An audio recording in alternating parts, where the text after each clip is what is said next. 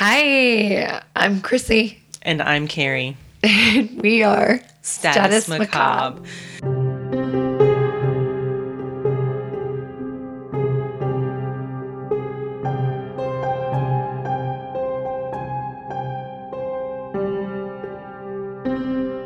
So I gotta say something.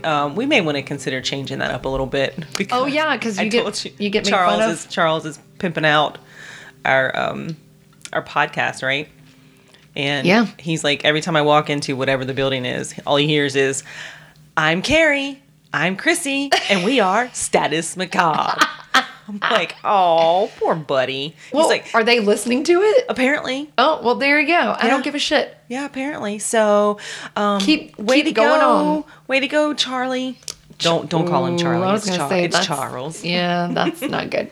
So it's a very hot Saturday night. It is hot as balls. Oh, it's the McGregor fight tonight. UFC. Woo, woo, trilogy. That has got nothing to do why it's hot. No, but it's hot in another way because of that. But yeah. Okay, dude, sure. I went outside for like 5 minutes. I was sweating. I was pouring sweat. Pouring sweat. It is. It's quite muggy and it's quite warm. Well, we were on the lake yesterday and it was... Oh, that's right. The water was like bath water. Even out there in the deep areas, there's areas when it's super deep that is still really hot. You would think would be cold. Yeah, so both of us live probably about like 10 miles. From where? Lake Murray. Oh no, Lake Murray's right here. Yeah, so it's, yeah, I know, but I'm saying like to the boat ramp and the whatever. To the where the boat is. From my house, it's probably dead center. I'd say it's 6 miles from the house. So it's not far. So anyway, we go to the lake a lot, and Carrie sold her boat to a mutual friend. So brownie face. We went out on the lake yesterday with my daughter and her friend, and this lake, guys, is ginormous. It's huge. It's overpopulated, I think, now. Yeah, it's crazy, but it's called Lake Murray, but one of my favorite spots. But there's probably water that's like 110, 15, 20 feet deep in some places. By the dam, I thought I saw it like closer to like 140. Yeah, it's crazy deep. But even in those like places, it's freaking warm as hell. I'm sure the water like underneath, like that goes into the, the water, the towers is probably cold. I have a couple of friends that dive. At the lake? Yeah, at the lake. Interesting. But yeah, he said you can't see jack further than like 20 feet. He's like, it's ridiculous. Yeah. So. And 20 feet I think is really great. You can't see, well, I don't know. I'm guessing, but. Yeah, he just said it was like super murky. How far away 20 feet is? It's a lot. Yeah. Okay. Just wanted to make sure you knew. I'm just saying. Anyway, so I'm really excited about today's episode. I am too. It is going to be awesome. I didn't even read. I know, it's okay. You had a rough night. That's fair. Yeah, so it was very interesting and fun to a point, and then it got weird. Only you, Carrie. What? I got nothing. Why do I attract? Like the guy from Tipsy? Yeah, I don't. Oh my God. Yeah, guys, you know what? If anyone has someone who's somewhat not crazy, shoot us an email. Like Carrie's, open and single and does... she's got she attracts the most strangest people I've ever met in my life. And hands down, I have not ever seen such weirdness with anyone else in my entire life. And that's a fact. So I don't think that's a compliment. No, I think what she's saying is a shit show. It is always entertaining, but it is. Yeah, because I have some of the best damn stories, don't I? Oh my God, they're fabulous. Like the one this morning was pretty fucking awesome. That was pretty crazy. Guys. Yeah, we were gonna record this morning, but all right, you can talk about that. I was gonna say I got to drop my daughter off and I'm like, hey, get here early because she's telling me to get here because I gotta do shit with my kid. She's like, yeah, if you could get here around 9ish. I had to drop my daughter off. She's auditioning for a musical at the local theater. And so I had to have her there by 9. I go to Carrie's, which is literally down the street from where I dropped my daughter off. And I'm messaging her. I don't get any response. No response. I'm like, son of a... if she's not home, I'm going to kill her. So I pull up in the driveway. I peep in the garage. I'm like, her car's here. Okay, good. I ring the doorbell because I don't want to be shot if I walk in yet. So I'm ringing the doorbell. I'm ringing the doorbell. This is like Key West morning all over. So ringing the doorbell. Nobody comes. I'm like, screw it. I'm just going to go in. I punch in the code. I go in. I don't know if there's someone in her room. I don't know what's going on. So I'm like standing at the door and I'm like, Carrie, yeah, back here. And she sounds like she's awake, and I should have known better. I'm great at that, by the way. No shit. So she's in the hallway. She comes finally to the door, like her bedroom door.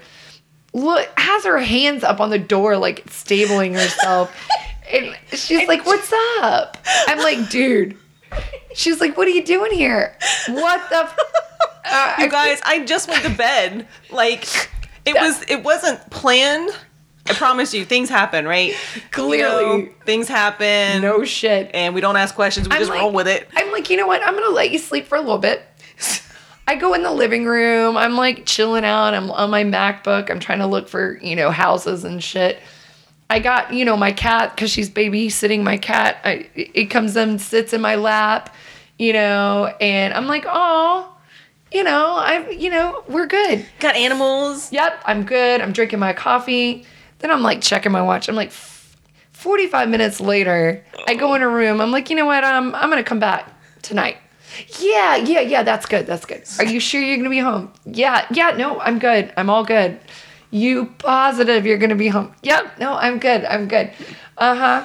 Okay. So 2 hours later, she calls. It was like 12:30 or 1 or something. She's like, right? Yeah, sorry about this morning. I don't remember what happened.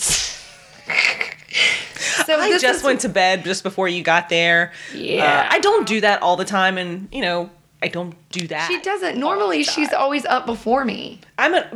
She's an early riser. Scenario and circumstances. I just followed the path, and that's where it led me. Yeah. Okay. So this is why we're recording on a Saturday night. You guys, we have the best stories, and so I don't, like the things that happen. Like Chrissy's usually the first person and of course now everyone else. Chrissy, I'm like, oh my god, Chrissy, guess what the fuck happened? And I never do. I never guess it. And it gets better and better each time. It does. I know. So anyway, bottom line is, if anybody has like a decent looking man that's, at this point, I don't care how old he is. Just, and he's not crazy, let us know. That's Mr. Jingles. Yeah. And if you hear some rummaging around, it's my cat. He's playing with some boxes. So. All right. Let's get into it. Let's get into this. Today's episode is about Anyway, I wanted to do that. That was good. I think I'm going to get you to do that for me next time too. Drum roll, please. Can you put your charge after that? Oh my god, that's so stupid. Anyway. Okay. Dun. Yeah, so it's about Jane Toppan. Toppan. Yeah. So Jane Toppan is also known as Jolly Jane Toppan. And I'll explain that a little bit later. I'll explain that why a little bit later. But anyway.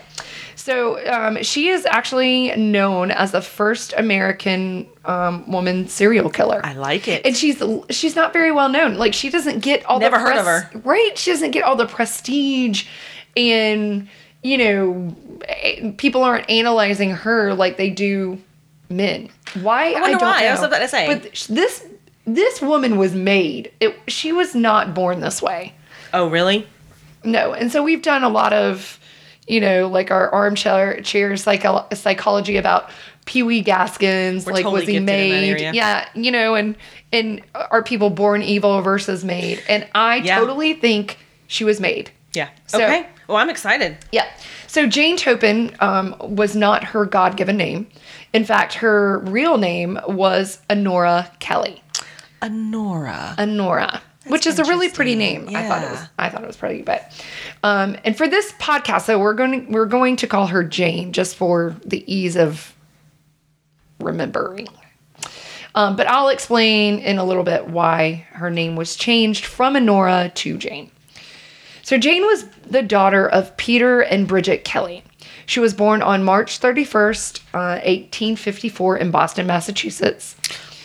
Massachusetts, man. I know. It's getting as bad as Florida. Hey. Two totally different states. Don't be knocking my home state. Don't compare it to Massachusetts. Ugh, Florida's got some people. And I've loved Florida. I got to go there tomorrow, but I'm just saying She's quite a handsome filly, isn't she? And she handsome filly. We'll talk about that in a minute. That's what they said there, right? At the time? Yeah, we will talk about that in a little bit. But Jane had 2 older sisters. I'm sorry. My cat is stuck between 2 slats and a blind. Come on, Mickey. Thank you. All right. Anyway, she had 2 older sisters named Delia and Nellie. Her mother, Bridget, died of what was called then consumption, but it's more commonly known now as tuberculosis. She died when Jane was really small, and Jane did have some memories of her when she was little, but, she was so small she didn't know. Small meaning, really, I guess, a toddler or a baby? She was about 4 when her mother died. So she didn't remember a whole lot, but she did remember her mother. Her father was a tailor and a raging alcoholic and was reportedly abusive. Because the family was Irish, Peter had a very difficult time finding work. That's the father? Yep. And a lot of places that were actually looking for help refused to allow him to apply because he was Irish. Oh! Yeah. So just a little history for you about the Irish here, because this plays a lot into how and why I think Jane turned out the way she did. So it's around 1845, and Ireland is losing its wealth.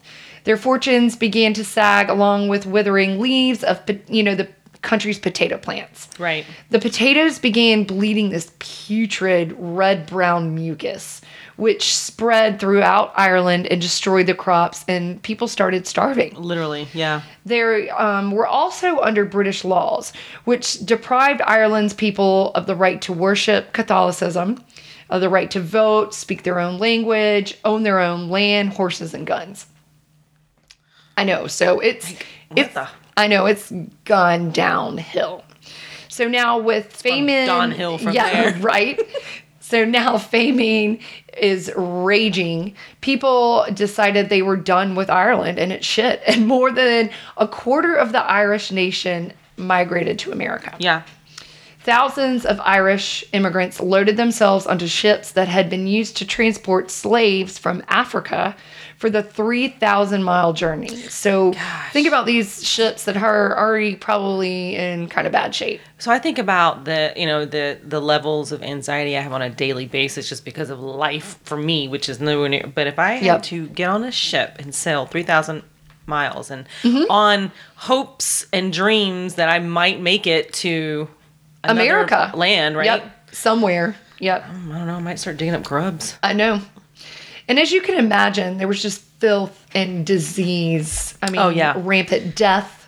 What is the percentage? And I can't remember, and I don't know that you know this, right? But there are some percentage, and I think it's pretty high, of fatalities on these ships, wherever they're coming from and going to. It was a very small amount of people given, and I remember reading it, and I should have put it in here, but it's a small amount given the amount of people that were on these ships. Yeah.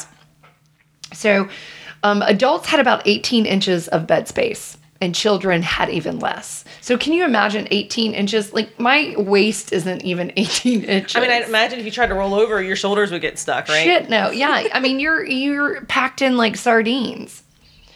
So they choked on the just nasty air, and there was just death all around.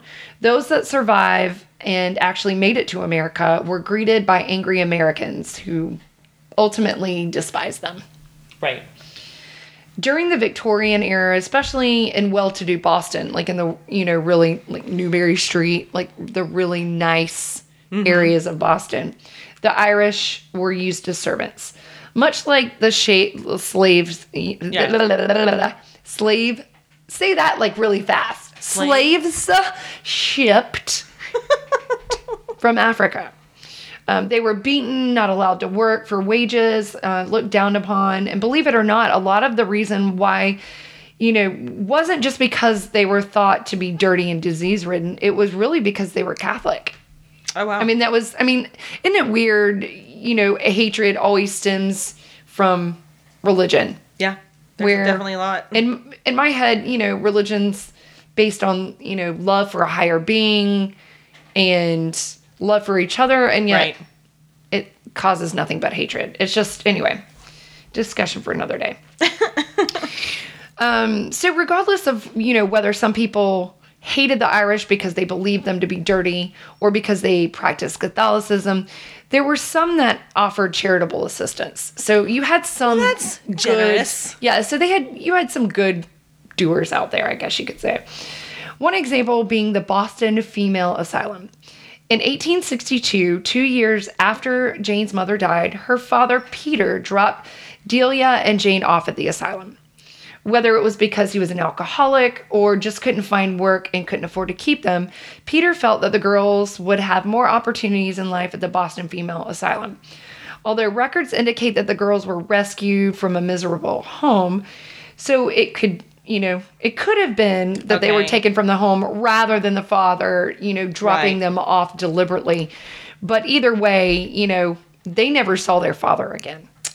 So he dropped them off, was like, peace out, I gotta go. But there were rumors that Peter sewed his eyes shut after he dropped off the girls, which I find weird because I think he was insane. Because there were other rumors that he went to an insane we know he was an asylum. Alcoholic, and so we think that he's just a tad bit crazy. Because I don't know on the scale where you got to be to sew your eyes shut. I'm assuming it's a little more than a tad bit crazy. Well, how do you see to sew the other eye shut if you've already sewed one shut? If he's crazy, he's just jabbing it in there and sewing them. Anyway, maybe he felt like that was his penance.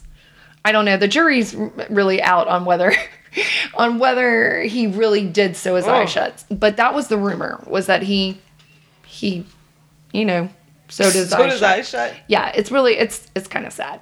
But at the time, Delia was 8 and Jane was 6. So they were old enough to completely remember what their father did. Yes. And so Natalie, I guess, if that's how you... Nellie, I'm sorry. I don't know why I said Natalie. Nellie was the oldest daughter. And she was not dropped off. I was going to say. She was not dropped off at the asylum. She was actually checked into an insane asylum herself. So it could be that, Apple just didn't fall far from the tree. But at the time he dropped them off, the two younger ones, Delia was 8 and Jane was 6. And the asylum was really, it's not an asylum like I just talked about, an insane asylum. It was an orphanage. And it was, it offered the girls the opportunity to be placed with another family, one that they would serve as in, housekeeping. The girls were trained by an all-female staff on how to cook, clean, make beds, and basically how to take care of, the household. Right. They'd be placed around the age of 11 and 12 where they tended to the household, maybe go to school, and at the age of 18, they were given $15 and release. 15 or 50? I'm sorry, 50. I said 15, didn't I? I would imagine back in those days that was a decent... It was absolutely. It was a large sum of money. And it was probably more money than those girls had ever seen. Yeah. So then they could decide whether or not they wanted to stay with that family or pursue other endeavors. Right. Now, a lot of the information I'm going to share was obtained by Mary K. McBraier's book titled America's First Female Serial Killer, Jane Toppan in the Making of a Monster. The book was absolutely awesome. Yeah, it was so good. I couldn't put it down. And I checked it out from the library, but it's also available on Amazon Kindle because I checked. And so I'll post the link in our show notes for anybody who's interested. Now, there's a little known about Jane's sisters, but reportedly, like I said, Nellie, the oldest, was not committed to the orphanage, but she was committed to an actual insane asylum. same as her father. Delia was sent to the streets when she was of age to earn money as a prostitute. And I have zero clues because what of, age means at that time. But my guess would be about, 16, 17, maybe 18. I don't know. But it sounded like in the orphanage, like once you got sent off somewhere, you don't screw up. Because if you get sent back, you're basically beaten. Oh, wow. Yeah. So, it's not factual. Of course, they're not going to put that in, any records. Right. So, and there's a lot, I've said this before on the podcast when I do older, it's very hard because there's a lot of conflicting information and there's actually not any digitized records. Nope. Clearly. Exactly. So it's very difficult to know if what you're saying is, it's truthful because of what you saw, but who fucking knows is that? Oh God, yeah. True. No, agreed. But there's no known communication between Jane and her other sisters that I could find. So I think once, after Jane left the orphanage, they didn't speak ever again. Jane probably had the best chance for life, though. As we know, Delia was a prostitute. So, after being in the orphanage for 2 years, Jane was placed in an indentured servant with a widow and her daughter. The widow's name was Anne C. Toppan of Lowell, Massachusetts. When she came to the orphanage, she requested a younger girl who didn't know how to be jealous and did not think, she would be a peer to her daughter. And her daughter's name was Elizabeth. Initially, the orphanage refused as they didn't like placing girls that young because they didn't really know how to keep a household. Right. But upon Anne's insistence, Jane was placed with her. Now, remember, Jane's real name was Honora at that time. Yeah. And when Anne was told she was Irish, she immediately changed her name to a good old American name, which was Jane. Jolly Jane? I'll get to Jolly part. Okay. Which Honora did not like the name originally, Jane. She liked her name. And, cool. she was Irish. She was proud of who she was and didn't understand that being Irish was not a plus for her. It was not something that she was like, woohoo, I'm Irish. Not at all.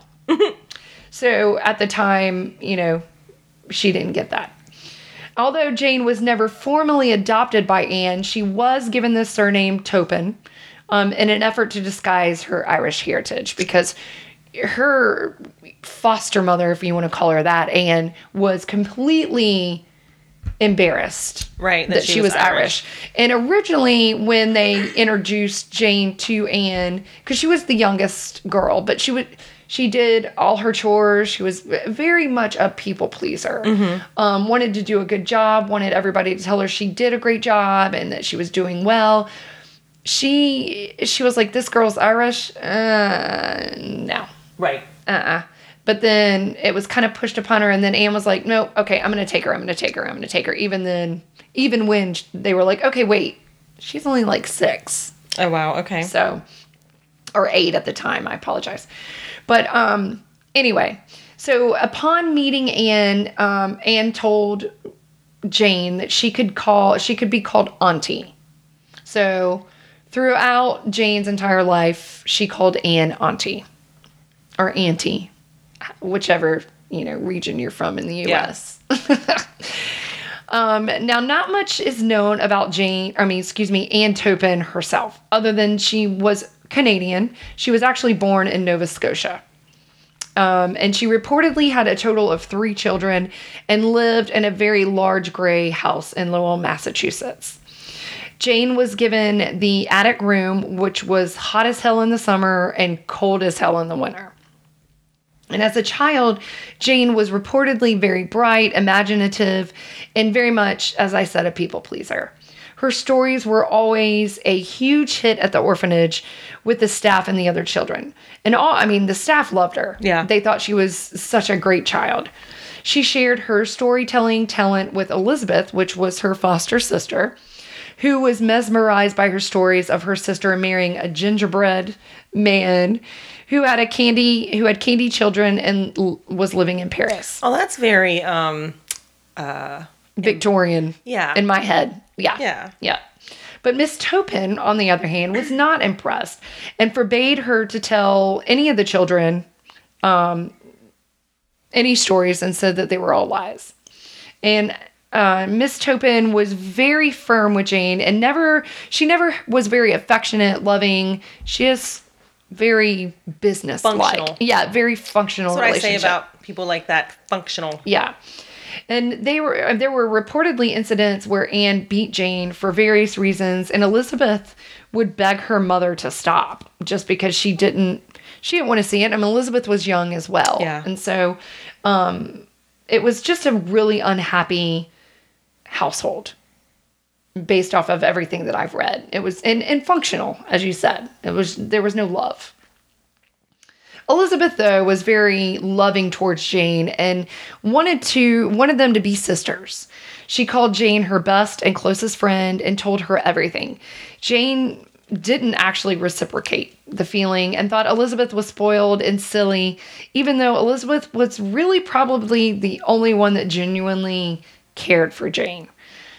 Her despise and it was really just maybe some jealousy towards the Toppans, and their carefree lives was seen before she began her murderous career. She actually had baked wisteria into a birthday cake. That is poisonous. She had made for Elizabeth's 32nd birthday celebration. Everyone was really impressed and raved how delicious it was, only to fall sicker than hell like a few hours later. She swore to Auntie that she didn't know that wisteria was poisonous and only used it because it was her sister's, Elizabeth, favorite flower. Auntie's only comment as she was beating the shit out of Jane was, "She's not your sister."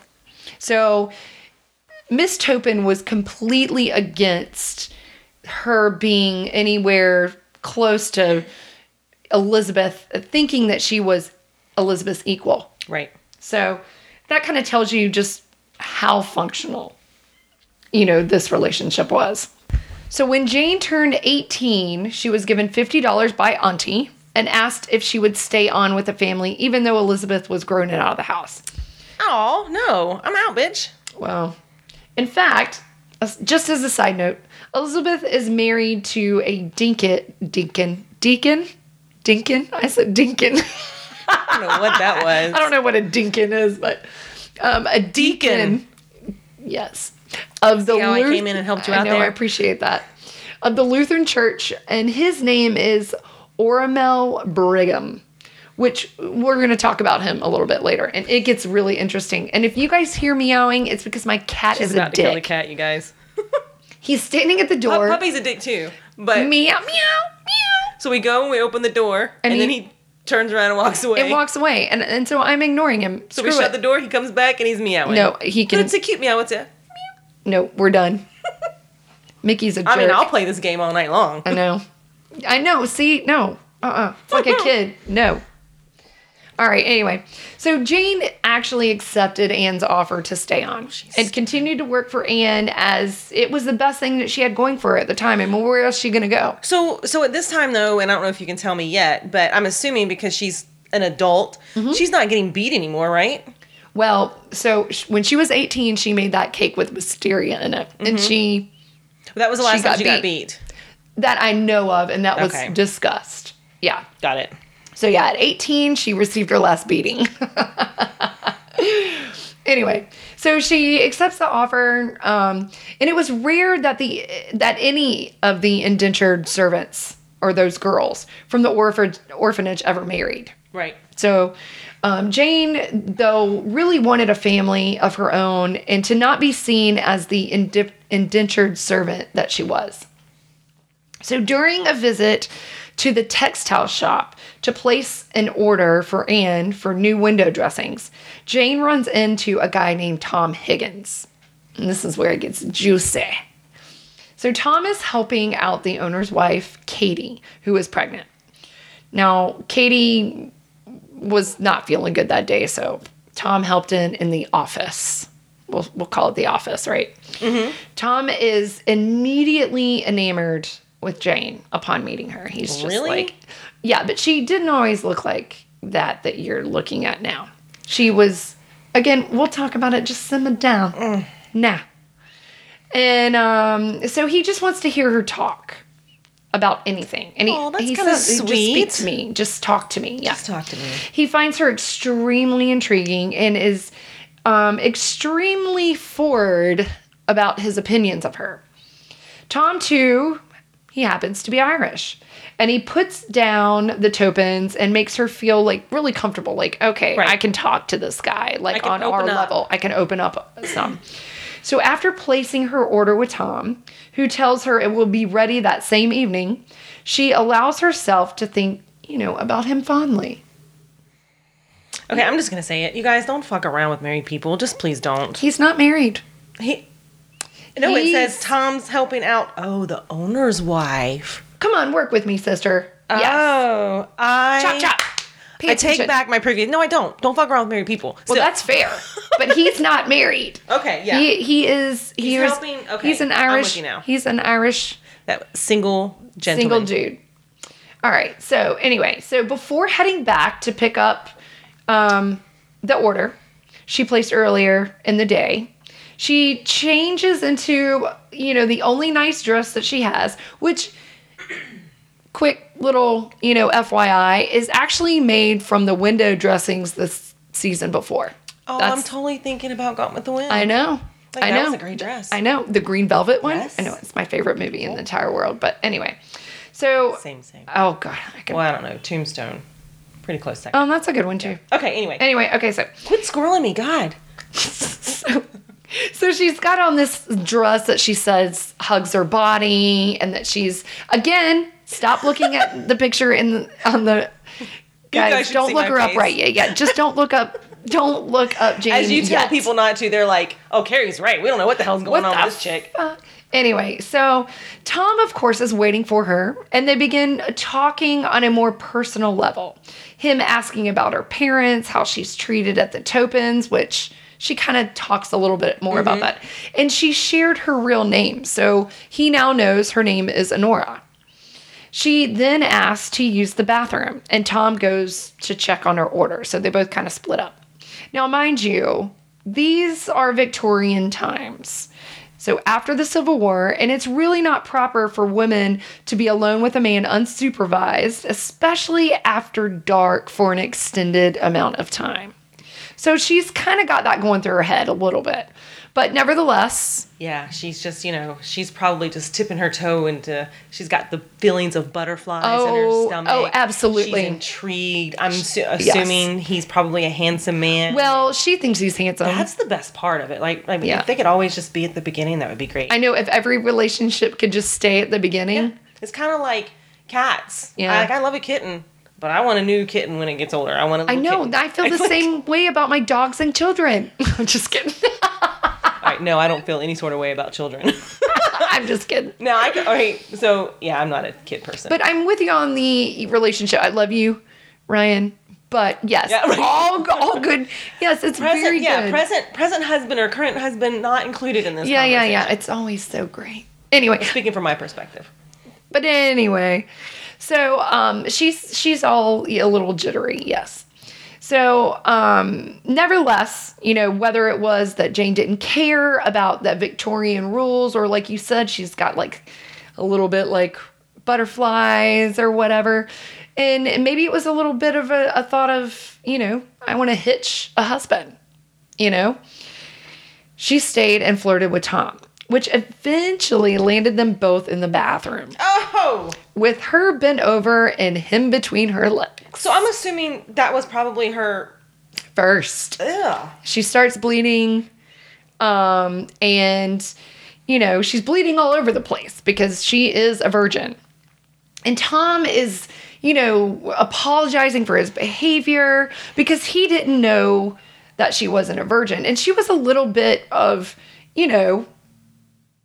upset, miffed by, like, what the hell would make you think that I wasn't a virgin? You think I'd bend over the sink for just anybody? I mean, she did. I know. I know. Well, it kind of tells you a little bit about Tom, though, right? He's, Yeah. He's a jolly old Irish He's walking dude. home and his dick's in the bar still somewhere. Exactly. Exactly. But, and he says he's going to take her home, and he walks her through the neighbor's yard so that her auntie doesn't see his carriage. And then he promises her a ring and a proposal. So we hit it off real good in the bathroom. And I'm going to take you home, so and I guess it's the proper thing. Bloody and heartbroken. Well, we're not there yet, but bloody for show. Oh. So months go by. Months. Awkward. Yeah, months go by, and Jane doesn't hear squat from Tom. Yeah. Which, I mean, come on. How is that unlike any, not like recent times? I mean, I'm a virgin. I don't know how that happens. Oh, dear God. The lightning is going to strike us right the fuck now. Get out of the way. Get out of the way. Anyway, in the meantime, Jane is trying to keep her mind wandering, so she's not like totally focusing on Tom. But she also went on an eating binge. Hence, now you may look up Jane Toppan on the internet. I mean, for the rest of her fucking life? I understand. She got hungry. I understand having a period. I mean, I'm okay. Well, I have COVID weight. I'm sane, but not for fucking ever. Like, look at the cheeks right there. She had a propensity to get there it is. a little large. I got nothing, but I mean, she's a stress eater. Leave her alone. Leave the woman alone. Anyway, and then there's Mickey. See, Fuck you, Mickey. So whatever the Toppan family couldn't eat, she did. Clearly. I should have swallowed my beer before you said that because it almost came out of my nose. So she had to alter her dresses to be able to fit in, and she had like really dark circles and bags under her eyes. I mean, they didn't paint her picture at that time. Stop looking at her. No, but that looks like an actual picture. Yeah. Oh, yeah. Yeah. But anyway, so she was upset. The next February, while at the textile shop, she was hoping to see Tom, because it's season change. She's got to get new window dressing. Mm-hmm. So she's like, Well, Katie had come back after having had her baby, and she asked Jane if she had, perhaps befriended Tom. And now when you say that, does that mean just friends, or does it mean some weird code for having sex? Well, I mean, we're in Victorian era, right? So she probably means... So she was probably like... did you talk to Tom? Were you speaking about Tom? Because apparently Tom was going on and on and on about a woman that he had met in the textile shop while he was working in the office. And I see where this is going right now. And so Katie's like, okay, it must be you. It must be you. Because she was Irish. And then, Jane's like, yeah. Yes, I did meet him. And so Katie says, okay, well, would you like me to have him call on you? She's like, auntie and blah, blah, blah. And so she's like, okay, would you like for him to call on you in secret? And so she's like, well, hell yeah, come on. Tell him to come on. Well, several nights later, Jane hears a rap on her window. So I don't know. A fucking rap. Come on. Well, rap. Rapping at my bedroom door. No. Yeah. And he had a stocking cap on and the new crestfallen snow. Kidding. All right. Well, he's beating on her damn door. How about that? Does that sound better? Anyway. That sounds more like it. Okay. Well, she hauls ass outside. It's cold. It's, freezing, whatever. And he opens his jacket and he presents her with a ring. And he says, I'll be back the next day to discuss the terms of your indenture, with Anne. And then he calls her Honora. And then he leaves and she never sees him again. I mean, just why come back? I mean, how many people listening to this, actually thought that was going to happen. I did not see that coming. Oh, man. I didn't see him like freaking... So there's two things here. I didn't see him coming back and proposing, but I saw him never seeing her again. But here's the thing. Yeah. Do you think he did it because he didn't want his reputation tarnished? Or do you think he actually... Was he not Irish too, though? Yes, but I mean, it doesn't mean that all Irish people were completely shit on. I mean, he had a good job. He worked in a textile company. They trusted him enough to work in the office. I mean... I think and plus he was a man. And I don't think he was an alcoholic like, her father. So maybe he was thought of a little bit higher. I don't know. Maybe he was able to disguise his accent. But anyway. Yeah. But do you think it was because he wanted his reputation? Okay, she wouldn't be like, oh, he's a piece of shit. But, she's not going to say, oh, hey, I let him bend me over in the bathroom. I think he's a little bit of a player. And she probably put on too much weight for him. Or... That's immediately what I thought. But then I also thought, do you think it was also because he did go talk to Anne and she was like, nah, I'm sorry, but you are not taking her. It could be either way. I'd see that as a less likely option. You don't really? And the reason is because if she said that, then why did he even come with the ring? No, but he was going to go talk to Miss Toppan the next day. Yes. So it was like... So maybe he saw her and he was like, oh, wow, that's a big old girl now. And maybe he was like, all right, which is horrible because what a piece of shit. What a piece of shit. I mean, that's ridiculous. But also, part of me feels like maybe he went to talk to Miss Toppan and she was like, I'm sorry, but I can't let her go. And that was the end of that. But don't you think he would have let... Yeah, that's what I think. I think Jane I think somehow, if he took it that far, I'm willing to bet you he saw her. He's like, "Fuck, I'm here now. I gotta ride this train wreck out. Here's the ring. I'm gonna talk to your people in the morning." And then he hauled butt. Dodged a fucking bullet there. Clearly, he was like, and then he was gone. She might eat me. I don't know. She's gonna eat all of the Toppan's leftovers and his. That's awful. That's funny. All right. Well, anyway, so I think it's really strange and it's really pathetic. It's sad. He's a piece of shit.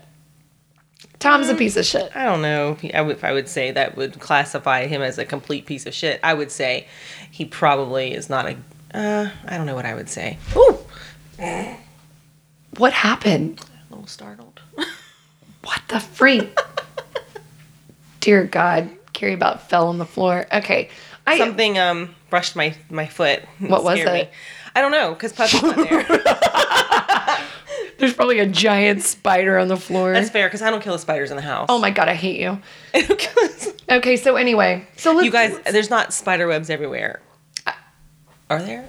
No, there's not. I'm looking around. No. So some time passes, and Miss Toppan kicks the bucket.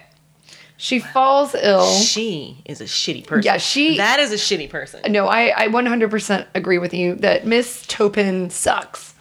But she falls ill, and Jane essentially has to handle all the things that go along with the mourning process during this time frame. So remember, again, Victorian. So, and I always find the culture or the time frame super interesting. So during this time frame, a widow was expected to mourn for 2 years. 2 years. Wear all black. I mean, for those of you who have not watched Gone with the Wind. I was going to say. Freaking watch Gone with the Wind. So yeah, 2 years. While widowers were only expected to mourn a few months. A few months. So, I mean. That was the time. I'm sorry, but that's shitty. Everything's shitty to you, isn't it? I mean, I don't get it. But anyway. Now, if you were a parent mourning a child or vice versa, you were only expected to mourn about a year. Everyone else, it was 4 to 6 weeks. It's like grandparents, 4 weeks. Second cousin, 4 weeks.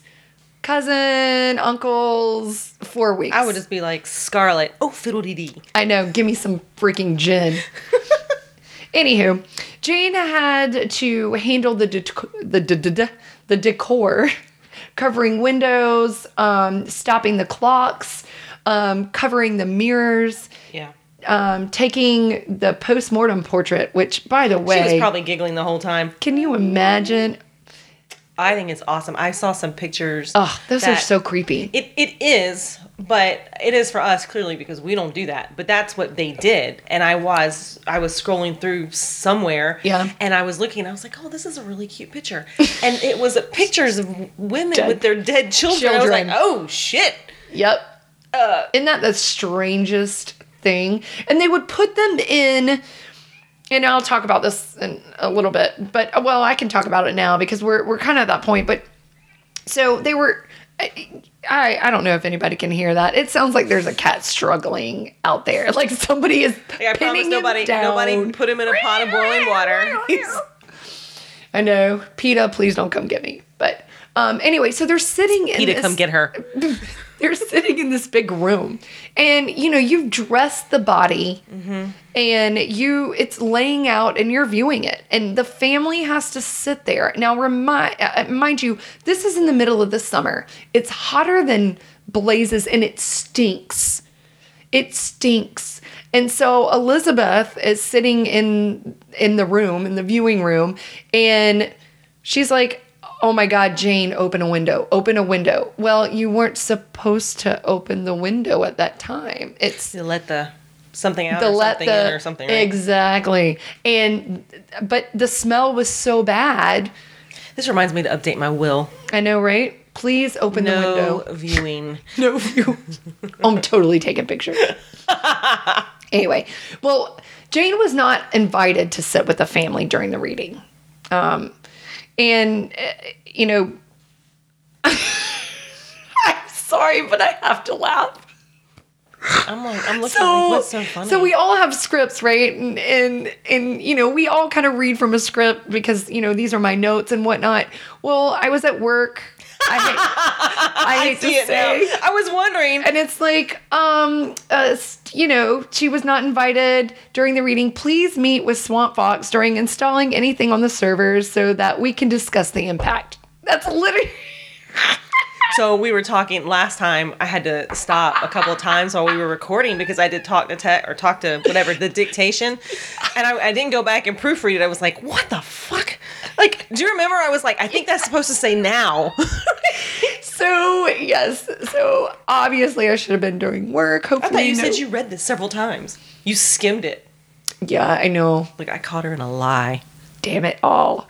Yes, we'll talk about the servers later. But anyway, so... Okay, anyway, let's get back to the story. So, yeah, she was not left in the will at all. She was not left anything. Well, I'm not shocked by that. She was the help. Anne. Yep.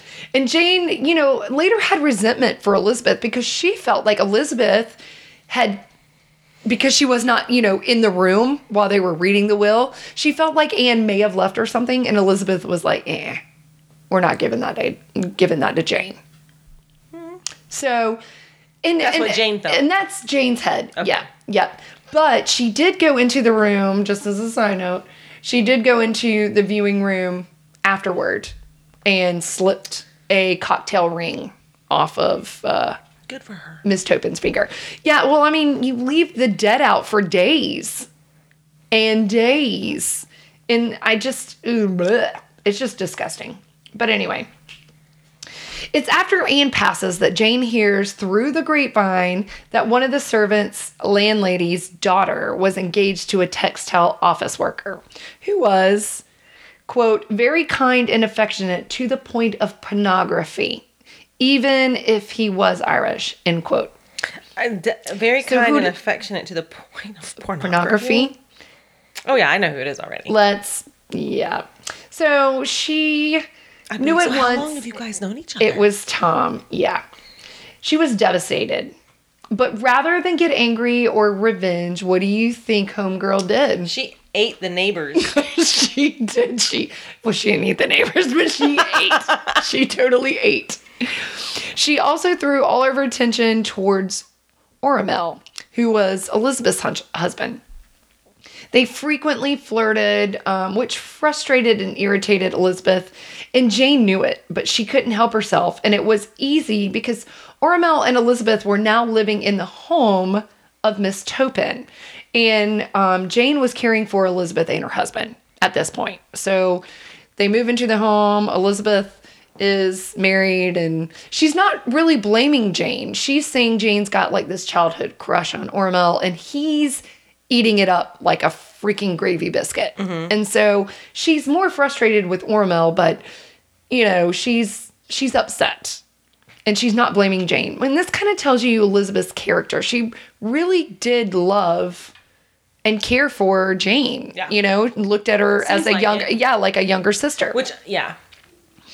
So 6 years after Miss Toppan died, Jane was accepted to the nursing school at Cambridge Hospital, which is in Massachusetts. But Elizabeth was extremely upset that Jane was leaving leaving while Ormel couldn't have been prouder. And he felt like Jane was going to bring a great name to the Toppan, surname. And he was very proud of her. They both told her, though, that she was welcome back at any time and always had a bed at the house, which Jane detested. She was like, screw that. You're telling me that I have a bed in the attic. I don't even have. Very passive aggressive. I completely agree with you. Yeah, I agree with you. I get it. It might not always be the right time to say it, but just say it. But you're also in a time where, you don't want to. She probably doesn't want to burn her bridges yet, and you'll see. You'll see. Trust me. You'll see. So Jane was loved at the hospital. The doctors loved her, though the nurses hated her and began questioning her nursing skills. Because people were dying. We aren't there yet.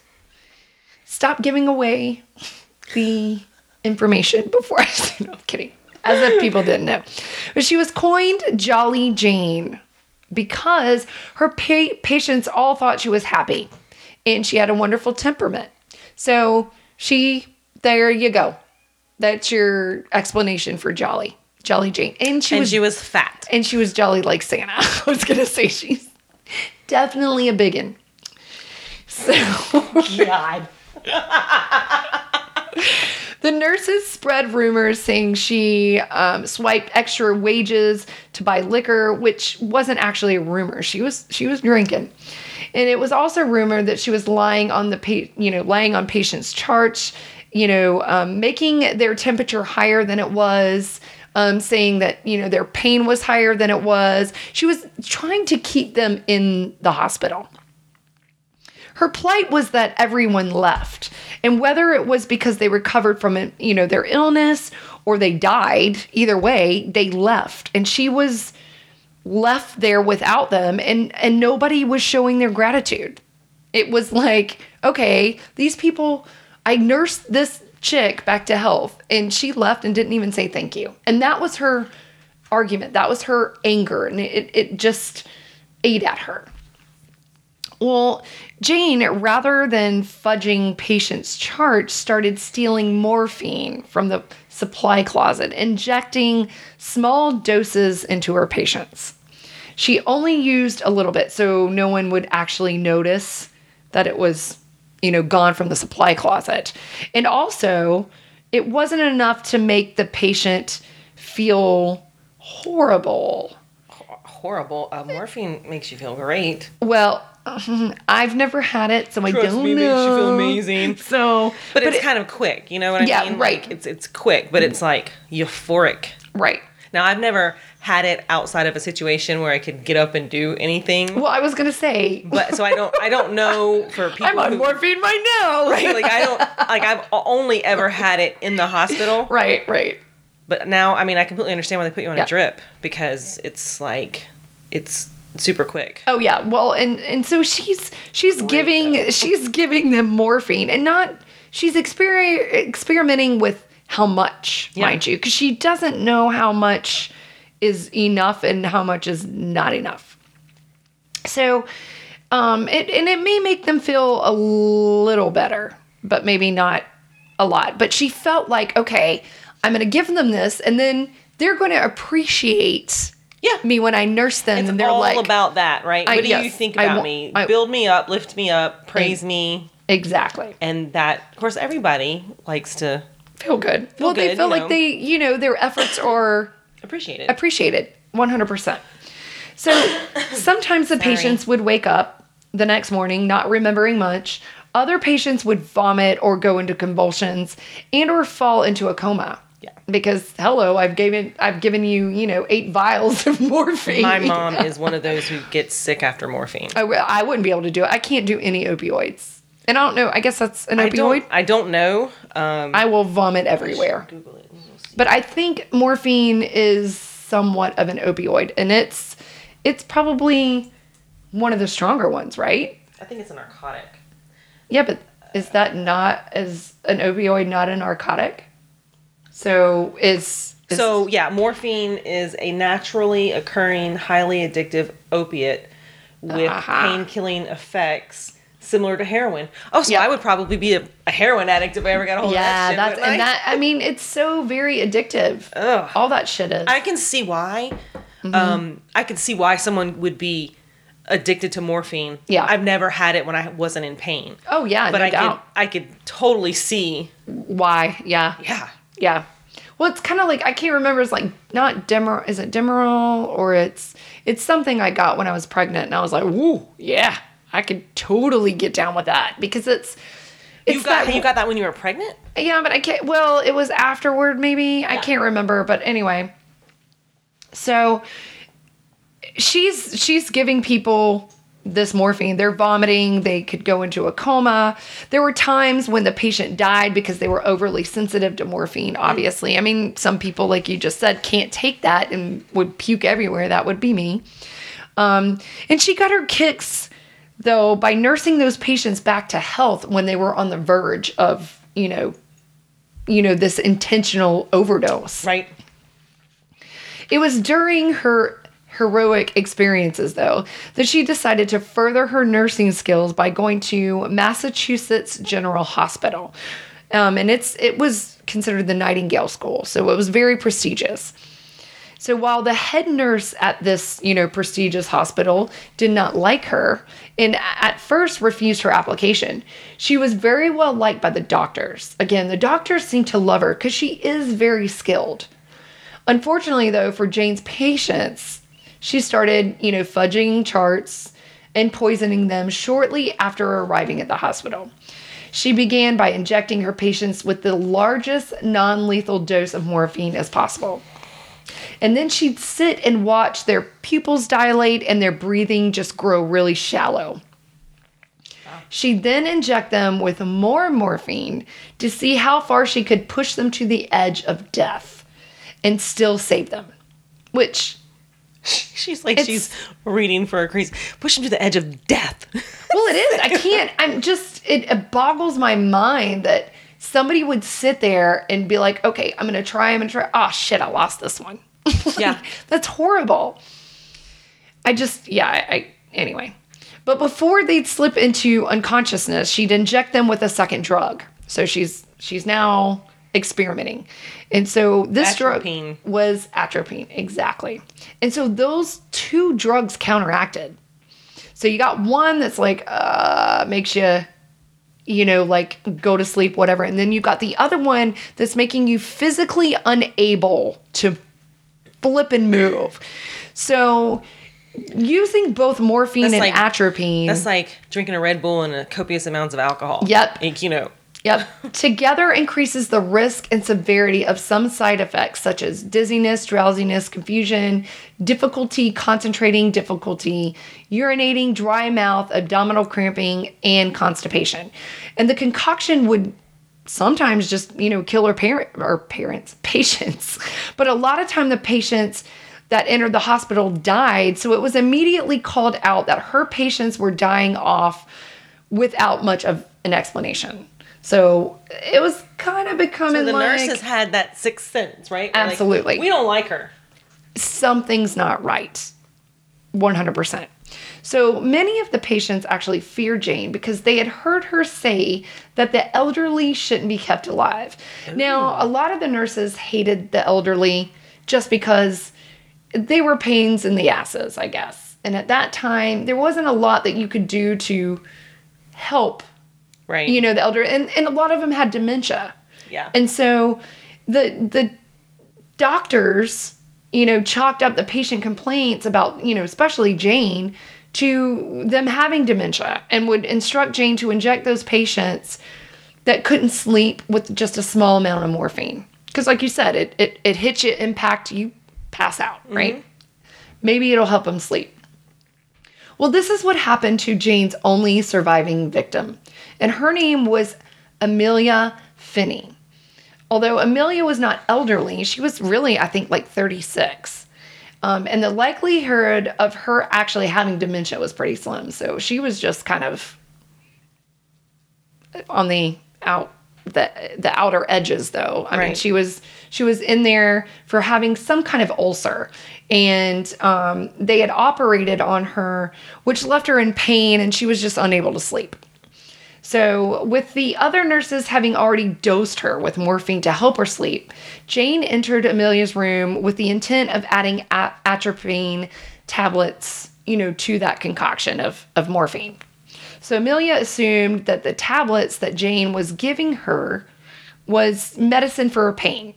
So she had taken this glass of water, taken these 2 atropine tablets and dropped them in the glass, and told her to drink.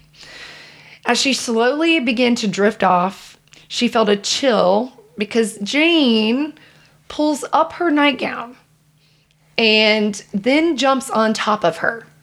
So she feels like the mattress sinking. She's like, turn. What the hell? I know, you didn't see that coming, did you? No, I did not see that coming at all. Okay, thank you. Well, Jane then began kissing her neck and her face as Amelia's breath just became slow and super labored. Yep. And as she was about to force more of the atropine water down her throat, she heard footsteps of another nurse or somebody coming down the hallway. So she dismounts from the bed, like a gymnast, and her big old jealous self. But the nurse didn't suspect a thing, even though she did not like Jane. But she thought it was weird the next morning because she couldn't wake Amelia. She couldn't wake her. She was, kind of walking around the room. She didn't leave the woman's side all night. And she dropped a broomstick. She was kind of moving around, opening, shutting cabinets. And she, at some point, kind of tried to rustle her awake. Come on, wake up, wake up. She finally pinched the woman and was like, hard pinched her. She finally... They'll do this they'll do it now. They'll rub your chest. Yep. Oh. Yep. Well, she finally pinches the woman. She wakes up and Amelia's feeling completely nauseated and groggy. She's like, what the hell happened? Yeah. What happened? Well, she stays silent because she's embarrassed. Because she's like, what the hell am I going to say? One of the nurses got on top of me with my, dressing clothes, like my nightgown down my body or up, she had pulled it up, kissing me. I probably would have been like, okay, maybe it was the drugs. Maybe I dreamt this. Yeah, maybe I dreamt this. And so she doesn't say jack shit. It was only during Jane's trial that she revealed what really happened. And she was probably forced at that point because she was subpoenaed. But Jane remained unpopular with the other nurses at the hospital, and rumors continued to swirl around her. She was to have said to steal supplies, steal from patients, and the hospital cash box. And I think that was for liquor because she was a heavy drinker at this point. Yeah. All of the things were explained away and overlooked because the doctors really appreciated Jane's expertise and temperament. But Jane fucked up. She left the hospital during her shift and didn't tell anyone where she was going or why, for that matter. She just left. She felt like she was being unappreciated, even, because, people are dying because she's killing them. Right. And she's unable to save them. And when she did, people were like, yeah, peace out. I'm gone. I'm gone. And so she left. She was like, I gotta take a break. So she leaves. Well, unfortunately for Jane, that incident couldn't be overlooked. The head nurse was pissed off, and while she had completed all her coursework, passed her test, and the diploma had actually been signed, she was expelled from the program without receiving her nursing license. The doctors did help her out, though, and they wrote letters of recommendation, and she got along for the next year working as a private nurse for some of her former patients that, maybe that she had tried to kill.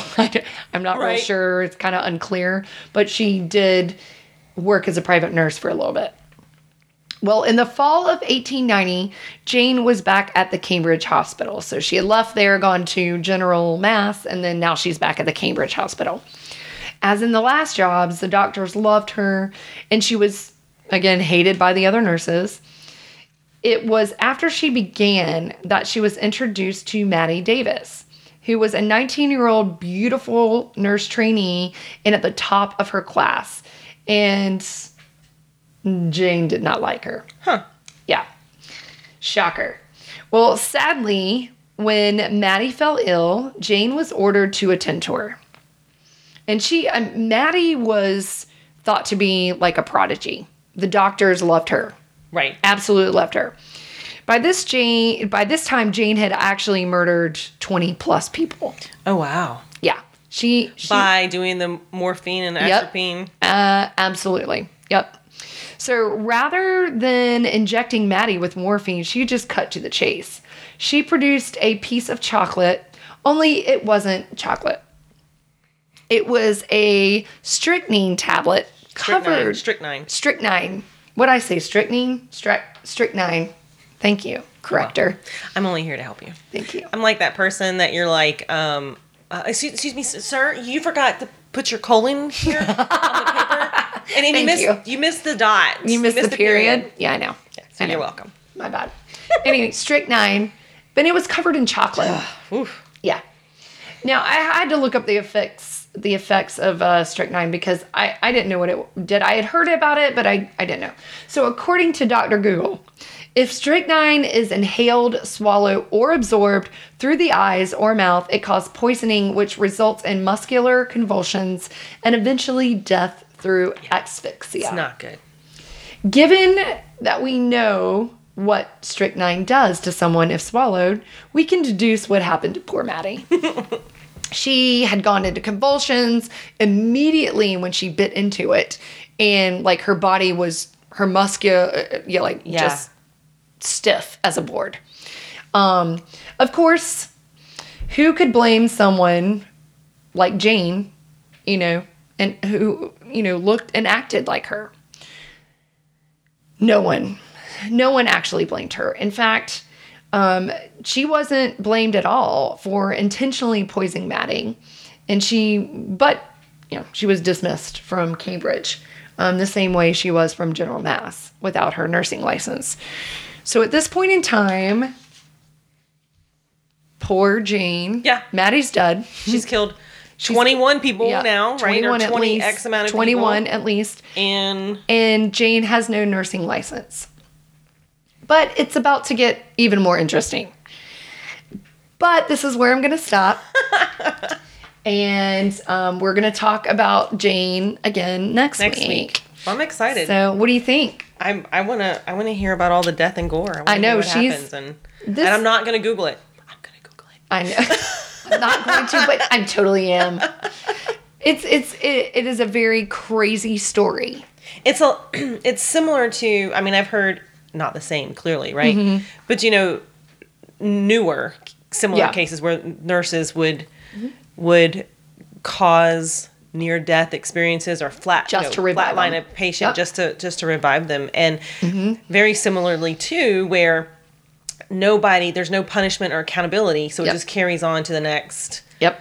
It's not my problem. Yep. Pass it on. They slip through the cracks, and what ends up happening is you've got these hospitals that don't want to deal with a situation where they're being sued, and so it's we're just going to let you go. We can't prove it. We can't disprove it. So, toodaloo. And they go on to the next hospital. So, but it's about to get really kind of messed up. There's some more, a lot of it. Some more stuff that clearly we're not going to talk about today, you guys. Yeah, no, it's crazy. But anyway, and don't Google it. So chill out. All right. I have nothing else. I want to tell everybody we're not recording until Monday, the following week. I have to go out of town. So, but we will be posting next Monday. Okay. That sounds fabulous. So everybody hold on to their butts till then. Part 2. And everybody behave, stay cool in the air conditioning, and that's all I got. Okay. All right. Bye, guys. Bye.